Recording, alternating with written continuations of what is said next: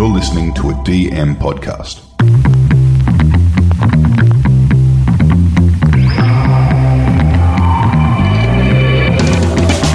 G'day, pod lovers, podcasters, podlings, and welcome to Behind the Podcast, the podcast that opens the studio doors and takes a peek behind the microphone to tell you, the listener, the producer, the creator, the aficionado, what's happening in the podverse.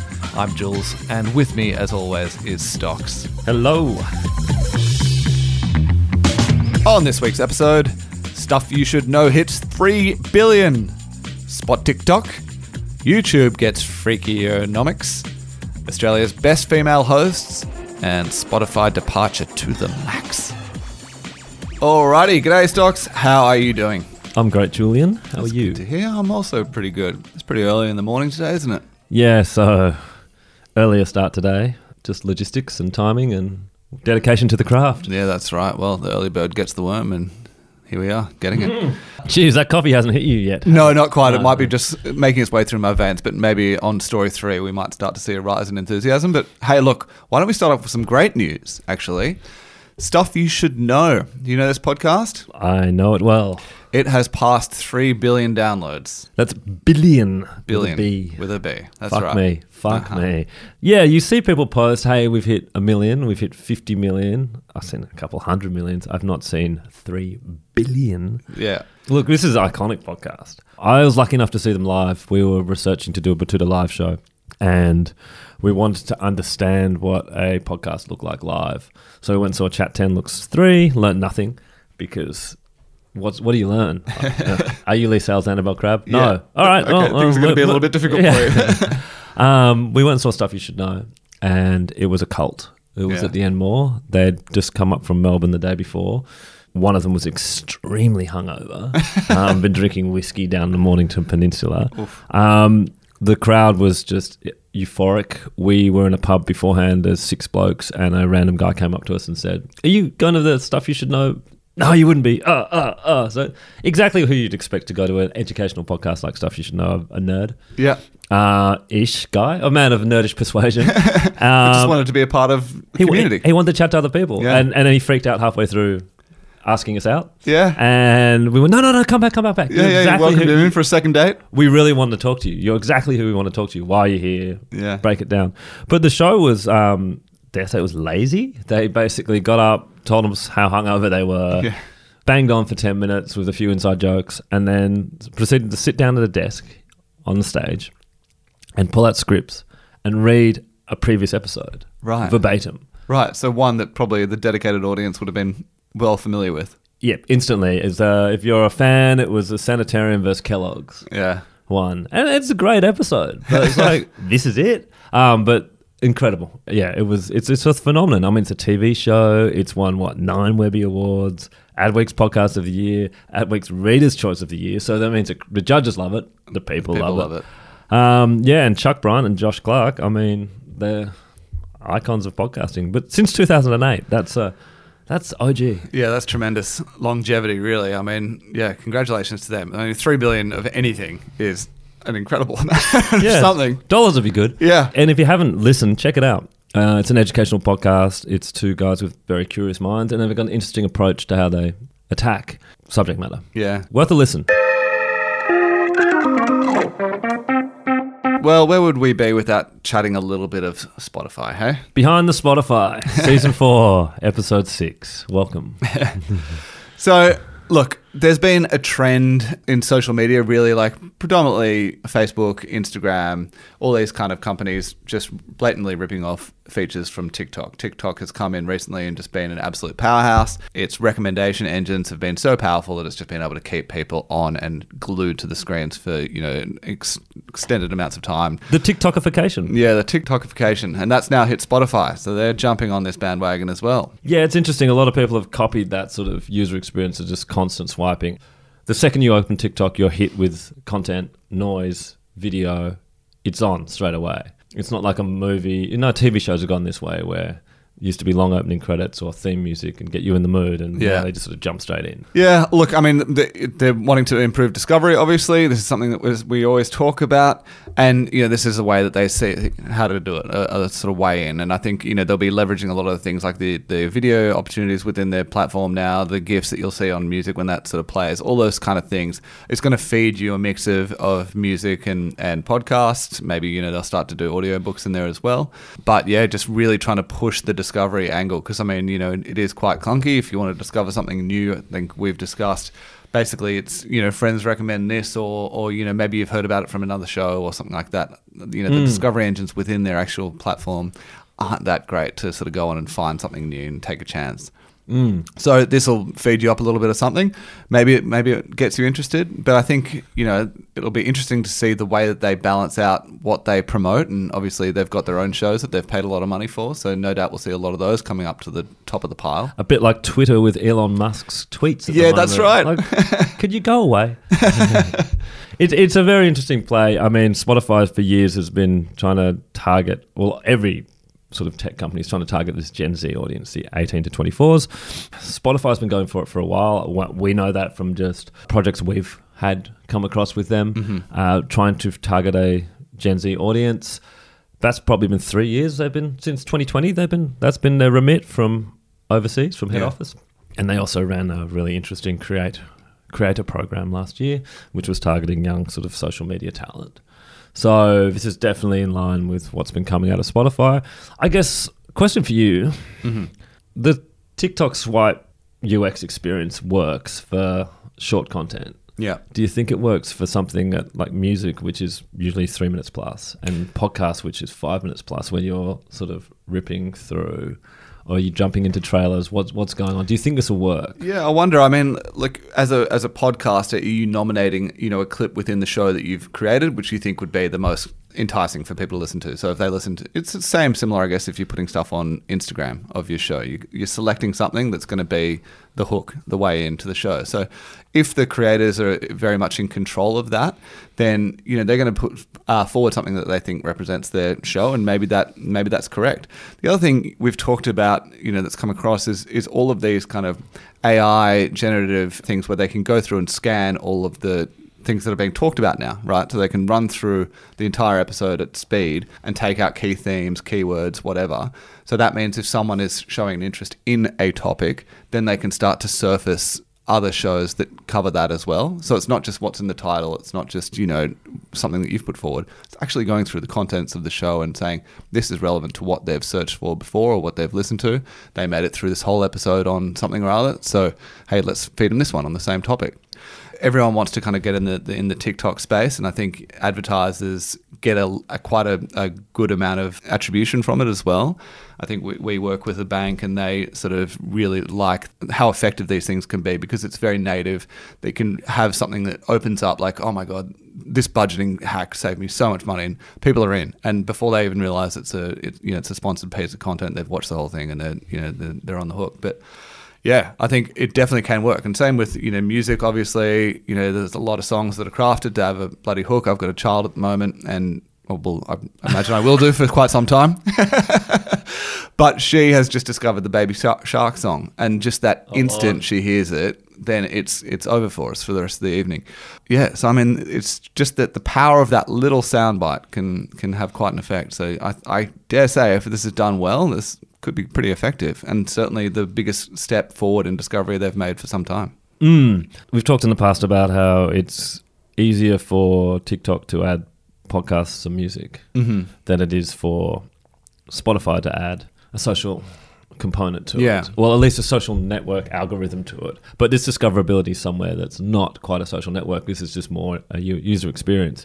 It does seem like TikTok is still trying to get their podcasting to happen. So I don't know when that's going to actually happen. So maybe we're undersold how easy it is to negotiate with record labels. But look, I guess the sleeping giant here is YouTube, because they've got YouTube Shorts, which is essentially TikTok. Yep. They've got a search algorithm, which is essentially Google. Yeah. They are running AI through everything you upload. Everything you upload is basically the processing is their smarts going through the entire bit of content before you're allowed to publish it. and just making sure it's safe, making sure it's not explicit, making sure it is what you've said it is. YouTube Shorts were released quite a while ago, but they've really started pushing it recently. And we put a Chat 10 TikTok up that got maybe, a handful of views, and we put something up on YouTube as a YouTube Short that had thousands of views within hours. Yeah. I was thinking, maybe you've got the whole box here. It's very interesting. I think it just talks to like I don't know, there's like a kind of like search anxiety, I guess you'd call it. Like I can go on and try and find something to watch and that or listen to or whatever. That takes time, and I might find that by the time my dedicated half an hour slot is done, I haven't actually watched or listened to anything. I've just been searching. So YouTube Shorts I watch a lot because you literally just chuck on something quickly. It's 7 seconds or whatever, and you're just getting a good little joke or a story or whatever the kind of content is. And then there's the next one that's kind of up that alley as well. So it just is. It takes up that sort of active searching time, just turns it into sort of passive discovery. And the production side of it, all you do is you upload like you'd upload a normal video, and you just put #short in the title. Yeah, and it's got to be under a minute, and you're gone. Yeah. And so it's not like you're putting you into another studio that you've got to upload different content into. It's all going through the same thing. So it's really interesting to see what's happening there. Yeah. And I think what's happening is also just if you look at, say, your streaming service on your TV, and we're all used to the Netflix look. Mm-hmm. I think what's happening in UX, and you're more into the space than I am, it's just TikTok is the mobile UX of the world right now, and everything's going more that way. So your Netflix is going to look more like that. Yeah. It already does to a degree where it's rolling things, but all your UX things, it's anything that plays content will probably end up looking like that until the next thing comes along. That's right. Speaking of YouTube and Freakonomics. Yeah, we covered this a bit last week, but Freakonomics is moving across. And look, this YouTube making some plays, right? Yeah, so they've been more aggressively expanding into the format, into podcasting, and the latest big deal that they've got is signing Freakonomics Radio Network and bringing everything over to the YouTube platform. It's a big play. I mean, this is a big content play. It's the acquisition, but it's also bringing a back catalogue across as well, which is something that YouTube seems to be doing. There are some interesting things going on over in the YouTube world. I mean, I guess to continue down, this could be turning into the YouTube podcast behind YouTube. Keep it balanced. But as we've seen over the last few months, firstly, YouTube added a podcast tab and page to the experience in the US. And then there's been the removal of Google Podcast Player from search results. So what's going on? Well, the logical thing's all pointing towards YouTube becoming a podcast, home of podcasts. An article on Android Police, interesting website, by Chandravir Mathur. He says YouTube's new experiment suggests it could replace Google Podcasts. So this is going down what we're talking about. But basically they've uncovered a YouTube support page which details an ongoing experiment where the platform allows a handful of creators to make podcasts in YouTube Studio, only on desktop, and upload them with a static image instead of a video and distribute them through the main YouTube app. So this content uploaded as part of this test also shows up in the dedicated podcast page on YouTube in the US. It means that YouTube viewers can see all these podcasts as regular YouTube videos, but it also means you can convert your back catalogue of content into podcasts really easily. Mm-hmm. YouTube's trying to make it as easy as possible for all these people with these big video podcast back catalogues to basically go, we can just turn those all into podcasts and all into audio. I'm getting really close to just getting a YouTube subscription now because I feel like I was listening to some stuff, watching some stuff, and wanted to actually just do the preps for this podcast. And I was on my iPad in the sauna. Like, okay, I've gone too far here. But I was on my iPad there, and I couldn't play anything on YouTube while I was also in Google Notes in the Google Doc we've got. Yeah. So I thought, fuck, I might be at the point where I'm going to pay for YouTube. And stuff like this really makes me think being able to play when you've got the app closed it's dead sexy. Yeah, absolutely. I mean, it's such a pain in the ass. I had the subscription for quite a while.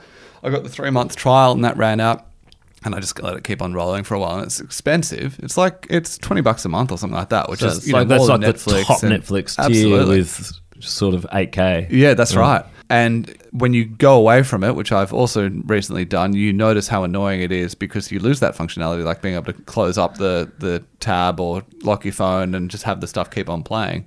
And you're forced to kind of sit through the ads. The more they continue to add to it, particularly in this kind of podcasting space, if it is, one of the world's biggest podcasting players, well, I think people might start being a bit more willing to pay for that subscription. This hasn't been the case. Like, it's not too many people pay for YouTube's subscription. It's one of those underperforming things, and they don't sort of put out too much as to why you would, really, So they haven't seen that much of an uptake, but as they continue to add more and more features into the actual platform itself, then, people might want to do that a bit more. And they've picked up big NFL rights in the US as well. Yeah.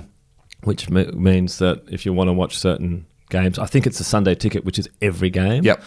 On the big day of NFL football, you can get that through YouTube. So they really are driving people to go and maybe commit more to their platform. All right. Well, watch a bit more YouTube coming to this podcast, I guess. Yeah. Well, sticking on video watching, Jules, a recent report on marketingbrew.com says that adults in the US are watching the equivalent of 9 episodes of Friends in digital video each day. So audiences are spending more time watching just about everything but traditional TV, reports phones. That is a shitload of content. 9 episodes of Friends. What's that? Friends was a 22-minute show? Yeah. Jeez. Do the math. Someone, please. Someone. Anyone. So the report was actually commissioned by Insider Intelligence, and it broke down how adults are spending their precious free time. The specific breakdown amounts to an intake of 3 hours and 11 minutes of digital streaming. That's streaming and social video. I mean, that's a lot. Yeah, and this is again like it's on all smart TVs. You've got YouTube Player, you've got all these kind of things, which just mean basically whack on something and then let that sort of continuation just go. That video ends, the next one starts. It's passive stuff that's probably on the background a lot. It's probably not the most engaged viewing or listening or whatever, but it's company, or maybe people are just sitting down and kind of watching it. But for whatever reason, the discoverability again just becomes one of those things that's just a lot easier to do through those kind of recommendation algorithms. And if they just keep on serving you content that's interesting to you and you just want to watch, then you're not going to stop and suddenly start to search for something else. It's just going to continue to perpetuate. Yeah, it's just got to keep serving you stuff. That's the key. And that's what you're not getting in something like an SBS On Demand app. Yeah. It plays you something and then you're done. That's right. So keep feeding. Yeah, we probably got the TV in the office on half the day. Yeah. And that's probably someone's watching it a little bit. People just might look up. There might be something on, something iconic like Super Bowl halftime show. There might be something happening in terms of the press club, or there might be some sport on or something like that. Yeah. So I guess that would all add up as well. That's right. Interesting. Now, last week we talked about there being a market inefficiency in podcasts, and that was specifically female-hosted shows for female audiences. Well, Alice Duthie from Women Tech Love has conveniently prepared a report for us, or an article for us, about Australia's best female-hosted and female-run podcasts. So we have to assume Alice is a fan of the show and heard our show and decided to write an article about it. Hey, look, the struggle's real. You've got to find new ideas for content every day. So, number 1, Australian True Crime by Michelle Laurie and Emily Webb. Yeah, that's been a popular one for quite a while, hasn't it? That is a beast of a show. Number 2 was Wild with Sarah Wilson by Sarah Wilson. So she's the New York Times bestselling author, activist, minimalist, and former news journalist who founded the global phenomenon I Quit Sugar. Travelled the world for 10 years, living out of one bag to explore the freshest ways to live fully and to save this one wild and precious life we have together. That sounds pretty inspirational. I've never listened to it, but that's kind of got me sold. Yeah, it's cool. Who else made up the list? Well, there was a bolter at number 5. Better Than Yesterday by Osher Ginsberg. Executive producer Rachel Barrett. Osher has transcended culture and now gender. I mean, he is Mr. Worldwide when it comes to podcasting as well. He's a bit of a Mark Fennell. He's been on more podcasts than anyone else. He's had more podcasts than anyone else. How does this work? I love it. Who knows? But hey, he's done it. Everyone loves Osher. We do too. So good on you, Osh. Good on you making that list. And good on you, Michelle Laurie and Emily Webb, for Australian True Crime. It's an absolute juggernaut and worthy of the top spot. All right. Back to Big Green. Let's go. Yeah. So there's been a few stories, obviously, around key personnel at Spotify leaving or moving on or being pushed out or whatever the kind of catalyst is for their departure. And this week we've got a new one. Max Cutler is stepping down to start a new venture. Yeah, so Stocks, tell us who Max Cutler is. Max Cutler was the founder of horror and true crime podcast studio Parcast. which Spotify acquired back in 2019 for $55 million. Nice good bit of cheddar. Pockets, yeah. Yeah, so after managing Parcast for Spotify, Cutler moved up the ranks to lead new content initiatives, and last year was promoted to head of Talk Creator Content and Partnerships. Look, he's off to start a new venture. So basically what he said was, with the traditional media industry ripe for disruption, I'm excited to take on this new challenge and drive innovation forward. That was Cutler's sort of departing memo. Mm-hmm. I think it's just like, once you're an entrepreneur, you're always an entrepreneur. Yeah, that's right. Serial entrepreneurs. There's been a lot of this. So your dream is you start something really cool, you sell it to someone bigger, you cash in, they make you run the business for a couple of years to make sure they're kind of buying you as much as they're buying the business. So you do your couple of years, then he's moved around internally, but he's still on contract to sort of serve there. And as soon as your time's done, you're out. You've seen it with the Instagram guys recently starting their new news service. You pay your time. And this is part of how these agreements work. And it seems like this is a natural course of Spotify's going on this big acquisition run, and now all these people are reaching the end of their sort of buyout agreements or serving a term as part of the sale. So you've had Gimlet co-founder Alex Bloomberg depart late last year, and you've had former Gimlet managing director Lydia Polgreen leaving last summer. So that just feels like you're hitting the same horizon of, hey, your payout's now secure, your obligation's over, get out. Anchor co-founder Michael Mignano departed last June as well. This sort of all lines up with pretty standard stuff. But again, it's another one biting the dust. As you said, like this guy's probably got a whole bunch of things that are now open to him because of his, popularity and fame that's come with the work that he's done at Spotify, and certainly the deal that got him there in the first place. The cheddar in his pocket. Yeah, that's right. So there's no doubt a lot of people who are knocking down Max's door, just maybe even for a bit of financial support in some ventures that they've got, and he's going to be in a position now where he can invest in a lot of these things and potentially see a lot of growth for himself personally. So, wow, good on you, Max, and hope it all goes well. So Spotify came out and said that this won't lead to Cutler's departure, won't lead to any other job losses, which I thought was an odd statement because someone leaving usually means opportunity for other people, not more people going. Like someone leaving of their own will, not someone getting fired. So I thought that was odd, but I think that's the climate in tech. That's the climate at Spotify right now, that you kind of need to qualify that. That's right. We didn't shoot him in the back of the head, or we only shot him in the back of the head, whatever it may come out later. So it's another game of musical chairs. At Spotify, head of Talk Studios Julia McNamara will take on licensed exclusives. So she'll be managing the top talent they've got. The Ringer founder Bill Simmons was tasked last year with overseeing a company's global sports strategy. Very wise move to do that. But he will soon be responsible for developing podcast monetization across the board. Now, you've followed Bill for many years, over a decade now. Monetization across the board, is that his thing? Look, he obviously was very early in the podcasting with ESPN. He was the one who sort of said, we can get dedicated sponsors for this show they ended up having it with Subway for quite a lot of years. Podcasting was never seen as something that could actually make money by ESPN in the initial state, and I think he was really the prototype that showed that you could get in some big sponsors and different ways that you could monetize. The way that they cross-promote their shows throughout the network is really, really incredible. They have this whole, hive mind kind of approach to all of their programming, which is great, and certainly the way that they integrate, sponsors and everything into their shows is fantastic as well. So, he's constantly trying to sort of innovate in these spaces, and you see some of the native reads they do versus some of just the ways that they incorporate into the program, sponsored segments, what have you. He does a lot, but I mean, look, that's a big remit, and certainly a big step up for him. And if he makes it work, he'll make him even more famous, I guess. Yeah, look, as long as it doesn't affect the content he's pumping out, I'm happy with it. I've seen Ringer as being innovative in terms of content, in terms of pop culture, in terms of the way they collaborate, but I've never seen their brand integration as being particularly good, just looking around compared to what other people are doing. So that's just my little concern. It always feels like a bit clunky, a bit radio-based. They've done the odd segment. Something like a Parent Corner or something where they've done a segment, which has been good. They were a company that was started with venture capital. Yeah. They were a company that was acquired. So I don't know if they've ever had to be cash flow positive from the start. Yeah. So I just don't know how that works. But again, this is a massive company, so maybe you don't want someone with that startup mentality within there. He's worked in big companies like ESPN, and he's built his own thing.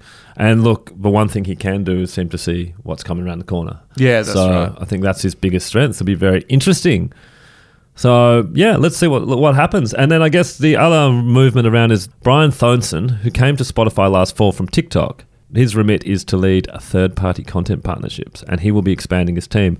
I dare say, I mean, that was a big signing at the time. I dare say he's the one who's been leading this TikTokification. Yeah.